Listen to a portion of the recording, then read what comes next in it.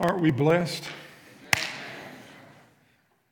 Let me say that one more time. Aren't we blessed? Amen. We are really blessed. We are greatly blessed. I want to make note, Dave's not here right now, but in the earlier service, Dave was here. Dave's going to be leading that group on evangelism on Sunday nights during Heritage University. If you've ever wondered, questioned, desired to know more about how to share your faith, and you were looking for some tools, man, I would love for you to be a part of what Dave is doing. Dave is an ordained pastor.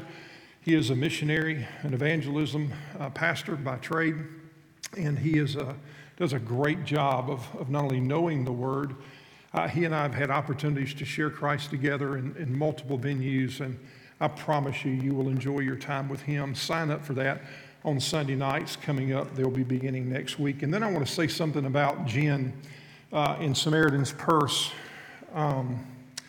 It is a privilege to be a part of what God is doing around the world, not just here in the city of Fruitland Park and surrounding areas. Amen? There are a lot of things that are happening. Dan and their involvement in Liberia and what's taking place there, shipments going out. There's a shipment going out tomorrow to Haiti that Jeff and his team are working on for tarps and other things, dealing with some tragedies that they've had there. I got word, I was on this morning with India and what's taking place there. We are just blessed to have the privilege, and Samaritan's Purse and what goes on with those shoe boxes are just another venue. They're another tool for us to be able to have influence in the world around us and share the gospel. And so I know we do it as families, and I know that individuals, families, you guys get together and we do shoe boxes. But let me say this. If you're looking for something to do during the holiday season with your business, with your civic group or whatever you may be, maybe you're a group of students and you've got a club at school, it's a great way for you to involve people within your influence, your realm, for you guys to do some shoe boxes together. And so I want to just put that seed out there.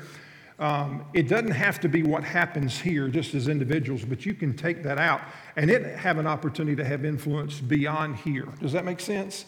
So if that's you, whatever that is, wherever that lands, man, listen, I just want you guys to know that you have the opportunity to do and to participate in that type of a way.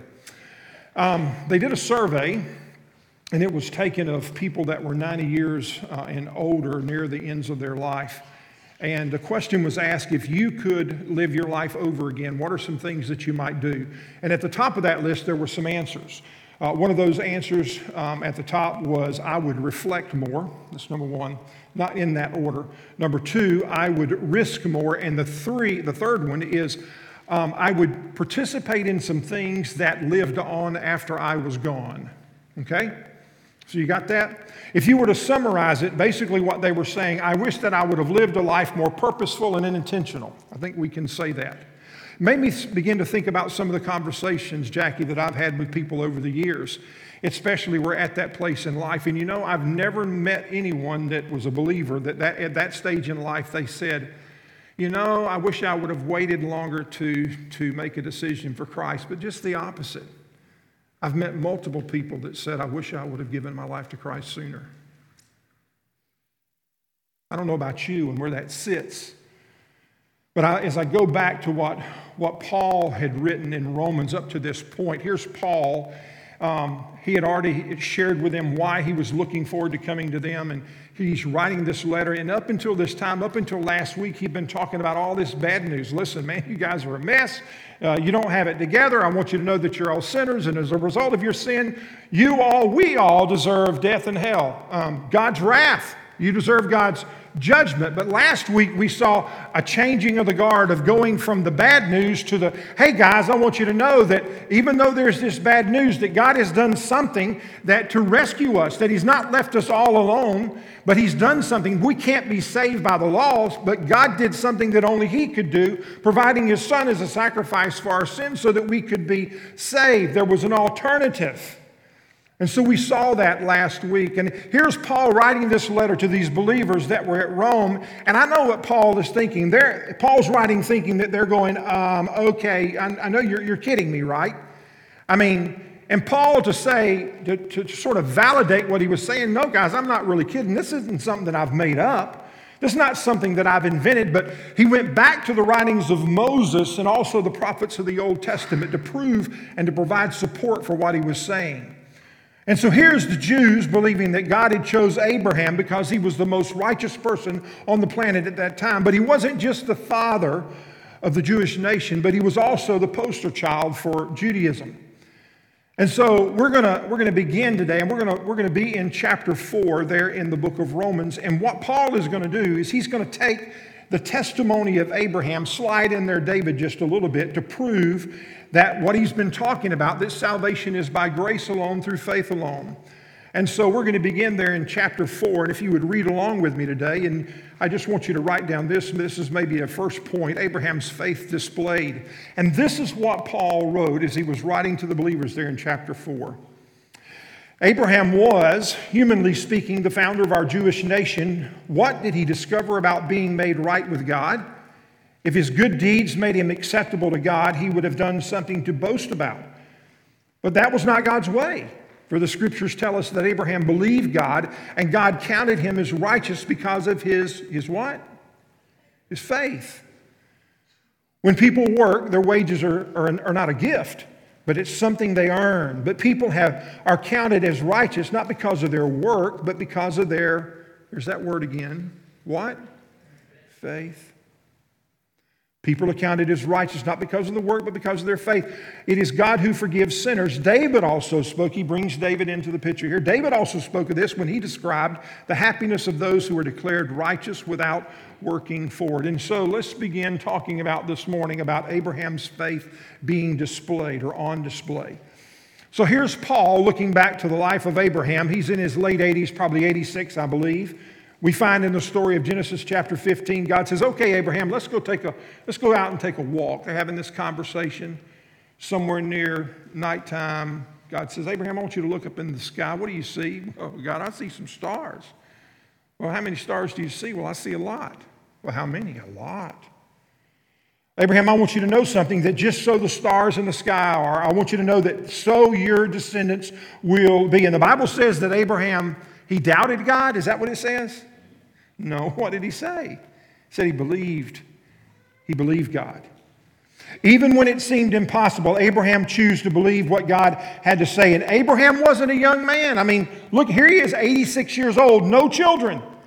And yet God was saying, even in the midst of this, at your age, I want you to know that your number of descendants in the days ahead are going to be like the stars in the sky. And even as crazy as it was, and as impossible as it seemed, the Bible says that Abraham believed and God counted it to him as righteousness. By the way, you know, the next time that you're struggling and you're doubting maybe what God is capable of doing, why don't you just walk out into the night sky and look up into the stars and remember the promises of God.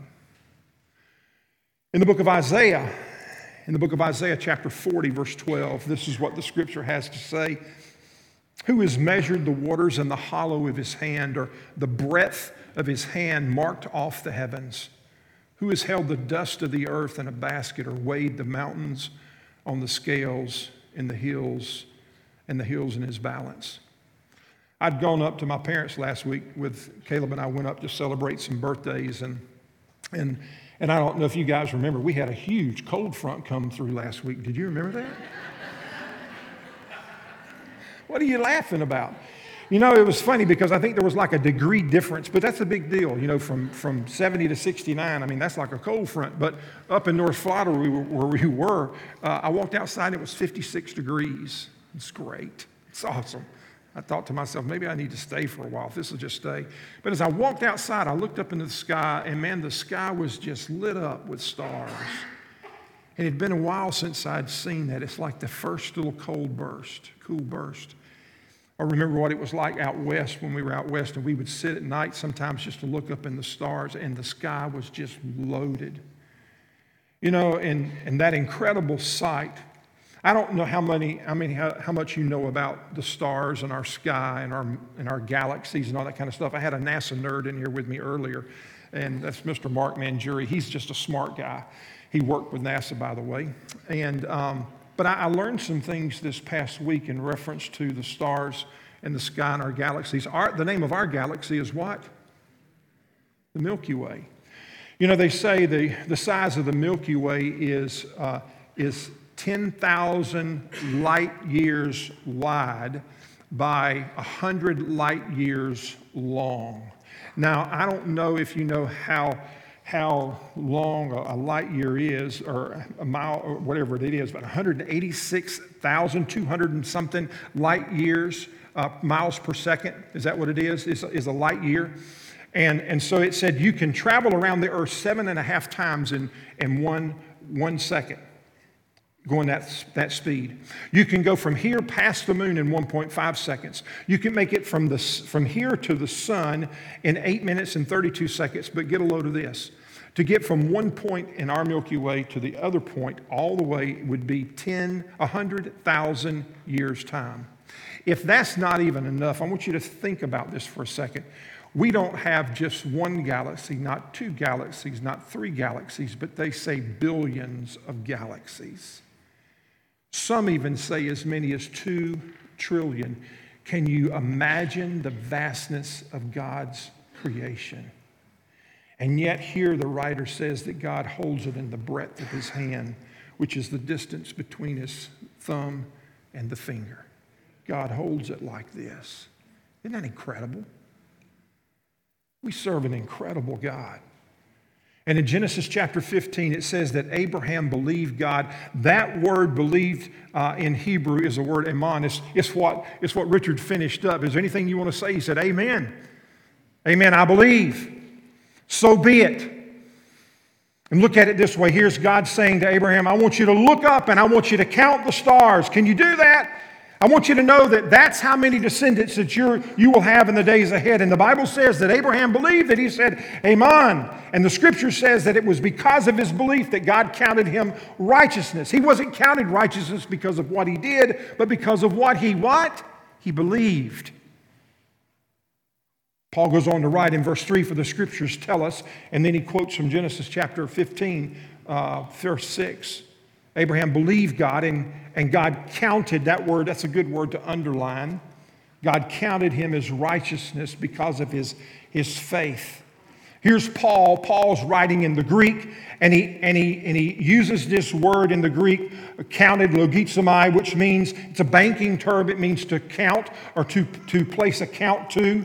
It means one person takes something that they have and they put it in another person's account. And so we have a picture of Abraham standing there. He is spiritually bankrupt. He is depleted. But as soon as he trusted God and he said, I believe, God credited Abraham's account. God didn't say, you know, Abraham, listen, I'm glad you're starting to see things my way now. Now that we're at this point, there's a little bit more that you're going to have to do. Okay, so let's talk about circumcision. Let's talk about baptism. Let's talk about attendance and all these other things. That's not what happened. But right there, the declaration of his belief, God said to Abraham, I consider you righteous. Not because of what you have done, but because of your faith. And what we see is Abraham's primary response. That response that he had at that moment in time became an evidence for those of us that are sinners, that we can be made right with God, not because of what we do, but because of what Christ has already done in our faith in him. And we have to remember, listen, we've got to go back and be able to take a look at it. When Abraham believed God, the law wasn't even around at that time. As a matter of fact, Moses, we're talking several hundred years out, and circumcision hadn't even been instituted. Look at what he says there in verse 9 through 11. Now, is this blessing only for the Jew, or is it also for the uncircumcised Gentiles? Well, we have been saying that Abraham was counted as righteous by God because of his faith. But how did it happen? Was he counted as righteous only after he was circumcised? Or was it because he was circumcised? Clearly, God accepted Abraham before he was circumcised. Think about the baptism experience that we saw today. Was Richard declared righteous today because of his baptism? No, not at all. He was declared righteous when he said, I believe. I've trusted to Christ. Same thing with Otto. Circumcision was a sign that Abraham already had faith and that God had already accepted him into his family and declared him to be righteous even before he was circumcised. So Abraham is the spiritual father of those who have faith but have not been circumcised. They are counted as righteous because of their faith. God had made the promise to Abraham. Here he was, 86 years old. It would be another 13 years before Abraham would be circumcised at the age of 99. Talk about a bad day. My goodness gracious, at 99 years old. But what I want you to see is that Abraham wasn't circumcised, is that he wasn't circumcised until after he believed. But his belief came first. So here you've got Abraham, this old man, God having him look into the future with the promise of children after a life full of barrenness. I mean, year after year after year of no children. And Abraham's response to God's statement was, I believe. Amen. Skip down to verse 16 with me, if you would, please.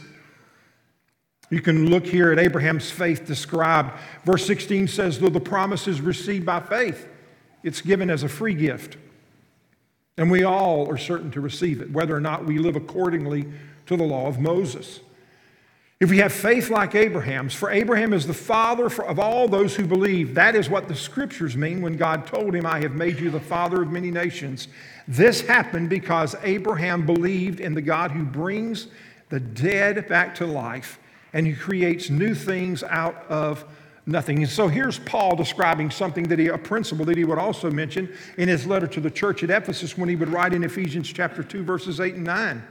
God saved you by his grace when you what? When you what? Believed.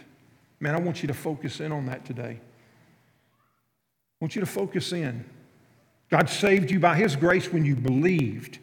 And you can't take credit for this. It is a gift from God. Salvation is not a reward for the good things that you do, so none of us can boast about it. You know, when we place our faith in Christ, here we are, adopted into God's family, a family line that goes all the way back to Abraham. And just like Abraham couldn't do anything to gain salvation, it's the same thing with us. It's a free gift. It's not something we deserve, but it's a free gift for every one of us that are willing to trust and receive Christ. Romans 10, 9, and 10, Paul would say this a little bit later on. If you openly declare that Jesus is Lord, and there's that word again, believe in your heart that God raised him from the dead, you will be saved. For it is by, oh my goodness gracious, here it is again. For it is by what? Believing in your heart that you're made right with God, and it's by openly declaring your faith that you are saved. But believing is just the beginning of the journey, isn't it? See, it's all that other stuff, all the other actions, all the other, all of the attitudes and other things that follow that validates that which we say we believe. And we said this last week. What we believe affects how we live. Very much so. Lifeway did a survey, and the survey was in reference to salvation. I don't know if this were professing believers or not, but this is the survey. 77% of the people that they surveyed said that they believed there was something that they must do to contribute to their salvation. 77%. 52% said that they believed that their good deeds earned them a spot in heaven. Maybe that's why in talking with people about their relationship with the Lord, sometimes what they say, do you have a personal relationship with Jesus? If you were to die today, do you know where you'd spend eternity? And sometimes the responses are things like, well, I go to church. I'm a member down at so-and-so. Well, I haven't missed church service in so-and-so long. I serve in the children's environments. Or I work over here, I do this. I mean, we always go back to things that we do, not necessarily those things that we believe. And so it was Abraham's faith that pleased God, not because he obeyed the law, but not because he carried out certain religious practices or rituals, But the promise of salvation came to him as a result of faith through God's grace. And we know that grace is this. We say this all the time. God's riches at Christ's expense. That's what it is. God giving us something that we don't deserve, but he chooses to give it to us anyway through his Son Christ. It was at the expense of Christ and what he did on the cross that we received that blessing. Can you imagine what heaven would be like if it was a pay-your-own-way type of situation? Can you imagine what heaven would be like if it was built upon our works? Can you imagine how crazy that would be? Well, I can sure tell that you didn't do very much, you know. Think of all the conversations that would be going on, but it's not that way. I mean, all of us are in the same boat. If it wasn't for Jesus, where would we be? Amen? Yet how often do we not act that way? How often do we act that, man, God ought to be really happy. Look, I get to be part of his family, but look how good I've been. Look at all the things that I've done. God ought to be really pleased with me. No. We all are sinners by nature and by choice. If it wasn't for God's grace, where would we be? All are in the same boat. All of us are in a pickle.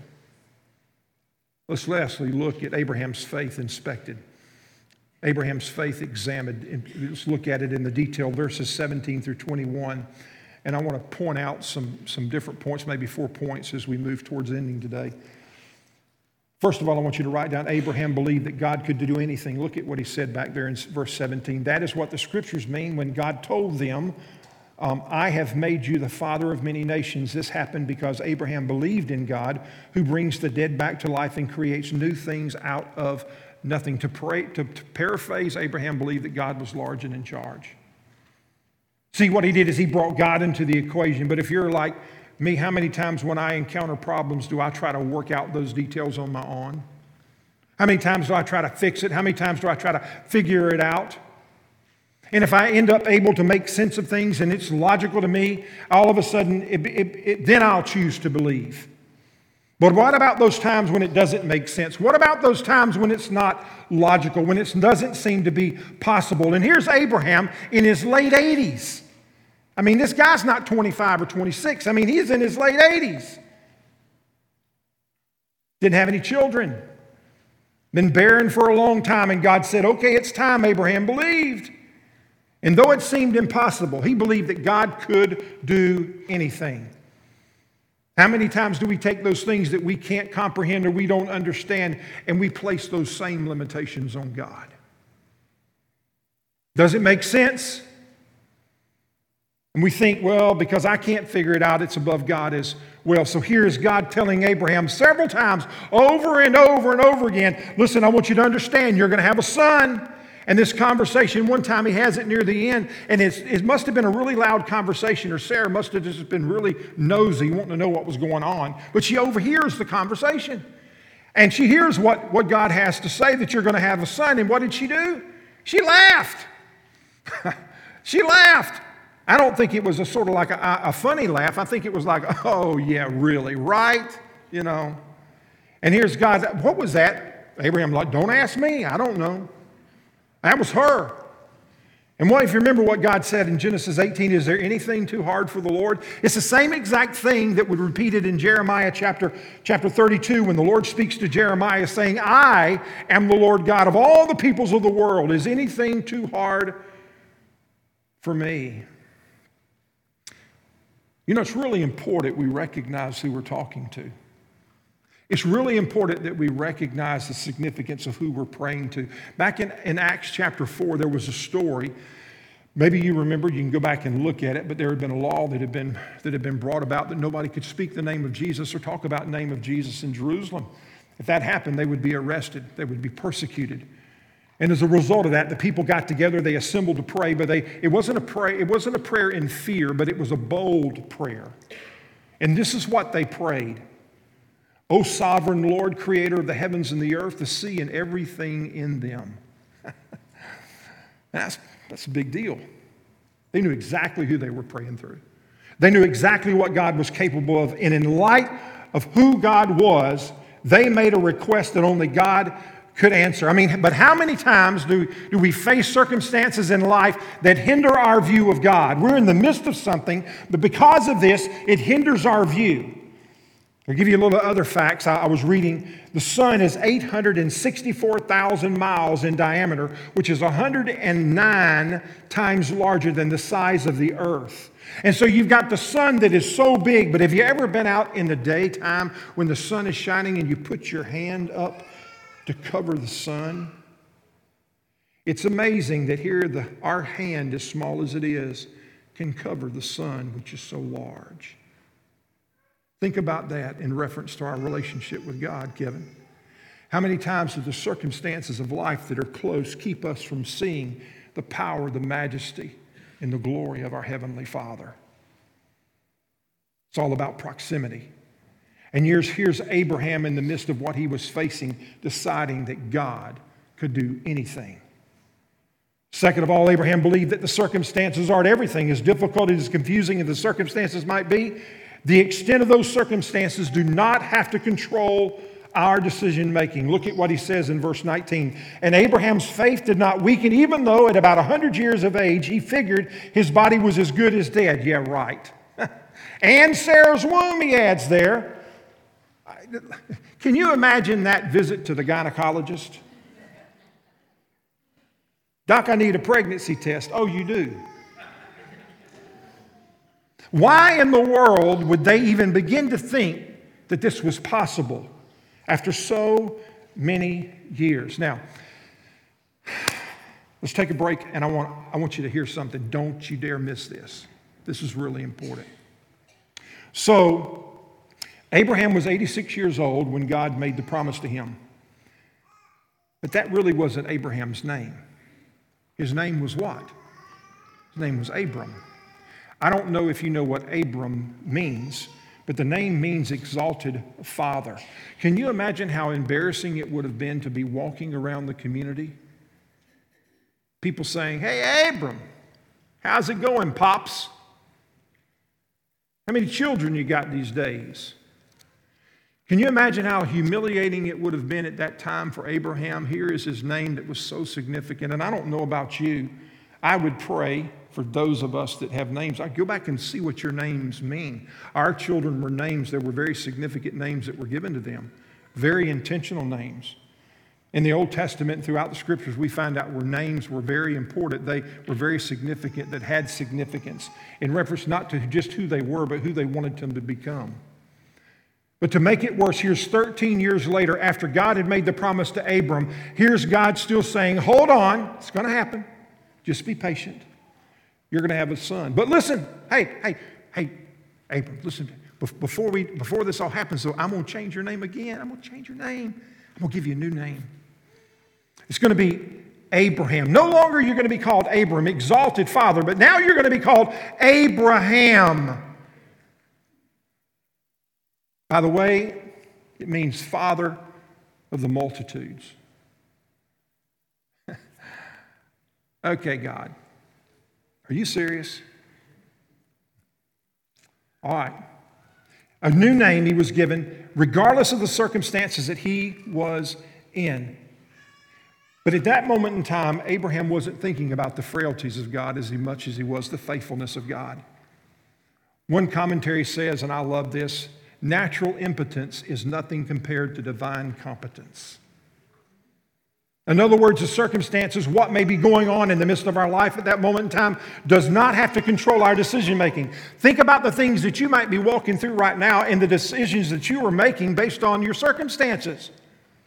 But those circumstances do not have to control your decision making. The third component of Abraham's faith was this: the challenges did not deter his faith. In verse 20, he said, Abraham never wavered in believing God's promise. In fact, his faith grew even stronger, and in this he brought glory to God. Waver means to question. Some of you may say, well, hold on, Sid. Come on now. If I read the story of Abraham and I go back to the book of Genesis, it looks like over and over again that Abraham was up and he was down. He was up and he was down. It looks very much like he wavered in his faith. In Genesis 15, we see where he's 86. God says, look, bro, you're going to have some kids. You're going to have a bunch of them, the multitudes. Abraham says, amen. I believe you, God. Chapter 16, Sarah says, look, this thing doesn't seem to be working out. Maybe God has forgotten us. What you might want to do is you might want to take Hagar, my handmaiden, you might want to have a child through her, and because I've been barren.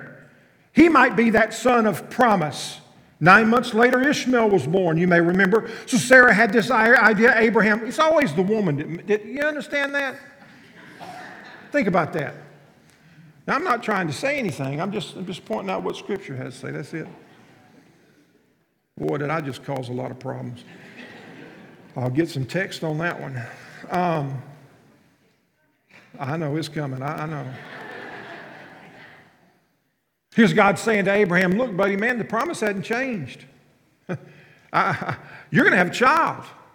And Abraham said, well, I've got one now. His name is Ishmael. He was born through Hagar, Sarah's handmaid. And Abraham said, God, this child can be the son of promise. And God said, no, Abraham. I've told you that Sarah's going to have a son.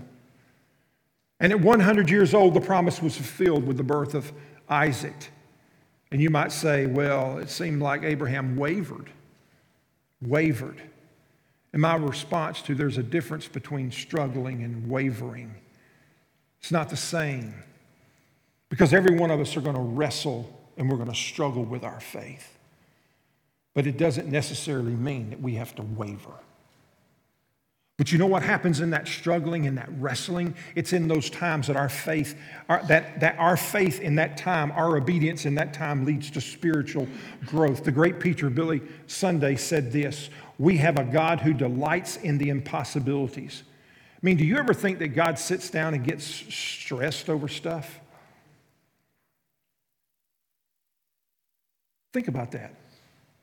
I mean, I wonder if God right now is stressed about, well, you know, we got COVID and we got, you know, all this political stuff going on and we got this going over here on this side of the world and this side of the world and this going on. And God's like going, man, I just don't know what to do. No, it's not that way. Where does faith begin? Paul said it in Romans 10. So faith comes from hearing, that is, hearing the good news about Christ, which takes me to the last characteristic. Abraham believed that promises mean something. Romans chapter 4, 21 and 22. He was fully convinced that God is able to do what he promises.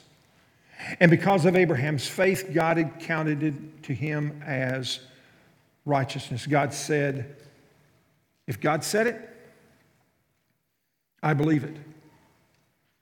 And that settles it. That's it. I mean, if God said it, I believe it. And that settles it. To the words of that old hymn, standing on the promises of Christ my King, through eternal ages let his praises ring. Glory in the highest I will shout and sing. I'm standing on the promises of God. Standing on the promises I cannot fall, listening every moment to the Spirit's call, resting in my Savior as my all in all. I'm standing on the promises of God. 2 Peter, it says this, 2 Peter 1:4. And because of his glory, and because of his glory and his excellence, he has given us great and precious promises. You know, there are a lot of people that I go back and I just love to read stories about various people from a faith perspective. And I love to read things in the past that God has done that people say are just impossible. I mean, I love to read those stories and go back and go, wow. Incredible. One of the guys that I love to read about, he was an evangelist. He was a missionary. He was best known as a pastor teacher, but more than anything, he was known for his work in adopting in adoptions and bringing in kids that were orphans. And so he had these orphanages. And it was his practice over the years that he and his wife would pray. And there were many times that what seemed to be impossible, they would just get together. They didn't tell anybody. I mean, they didn't put out on Facebook, I'm having a tough day. You know, they didn't, I have a specific need. They just prayed. That was what they did. They believed that God was faithful, and so they were faithful to pray, and they believed that God would meet those needs. And story after story after story is told of how God met those needs exactly as they prayed. One of them was one night, lots and lots of kids in this orphanage. Wife says, honey, what are we going to do? He says, I don't know. He said, we don't have any food. Well, don't you think you need to go find something? No, what we need to do is we need to pray. And so they prayed.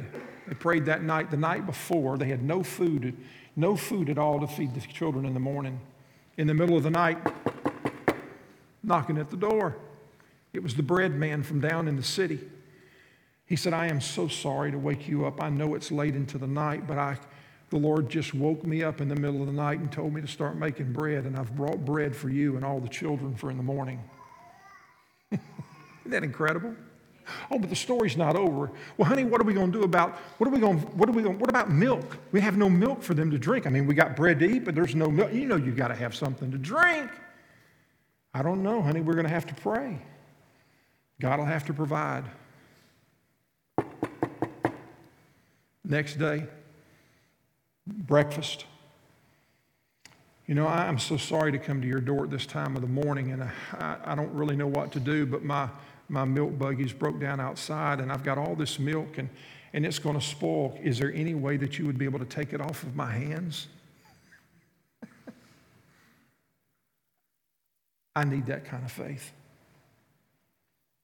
I need to have that type of faith that I don't have to talk to anybody about what's going on, but I can knock on the door of my Heavenly Father, and I can approach Him knowing and believing that He is faithful and just to do everything that He says He'll do.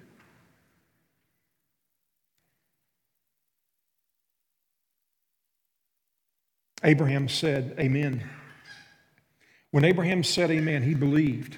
And when he said amen, what he was doing, he was cashing the check before it ever arrived. See, I don't know if you're like me, I'm going, hey, don't count your chickens before they hatch. How many times you said that? But when Abraham said, amen, I believe, he was saying this is as good as a done deal. It's a done deal. The writer Nancy Spiegelberg wrote this, and you need to copy this. I hope we've got it on the screen. You need to take a picture of this, but I want to read it to you as we close. She wrote in a quote, Lord, I crawled across the barrenness to you with my empty cup, uncertain in asking any small drop of refreshment. If only I had known you better, I would have come running with a bucket. Romans chapter 8:32, Paul would write, since he did not spare even his own son, but he gave him up for us all, won't he give us everything else? See, this is what I say. Have you ever thought that what you happen to believe about God will determine your next move?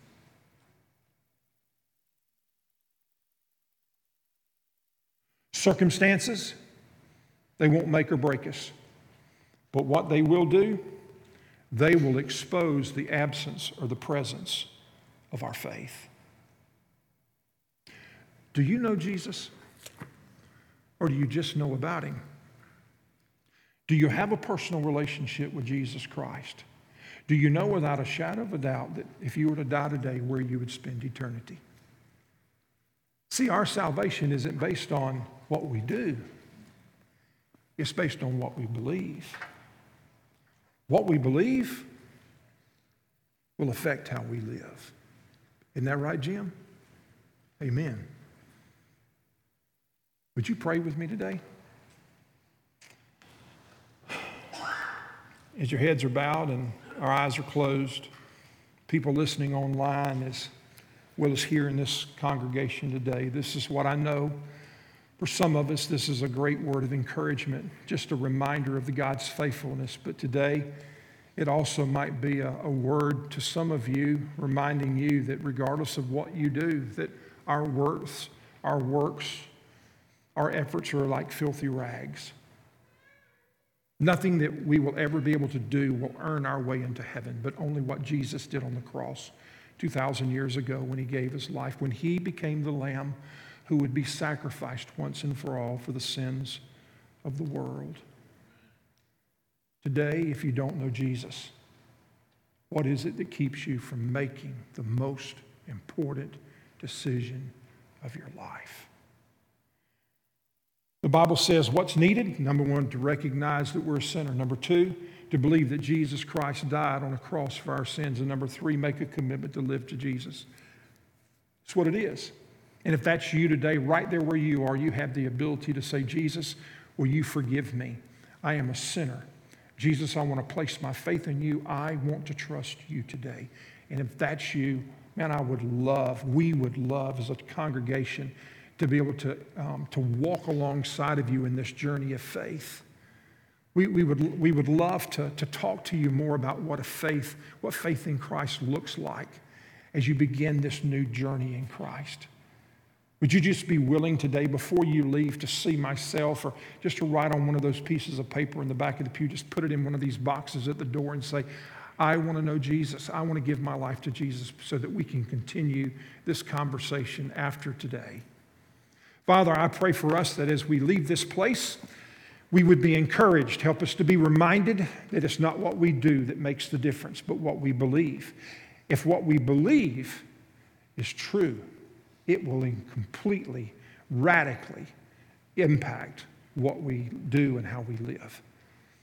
Father, I pray we'd be reminded of the words that Paul has to write, that we would be encouraged with them today.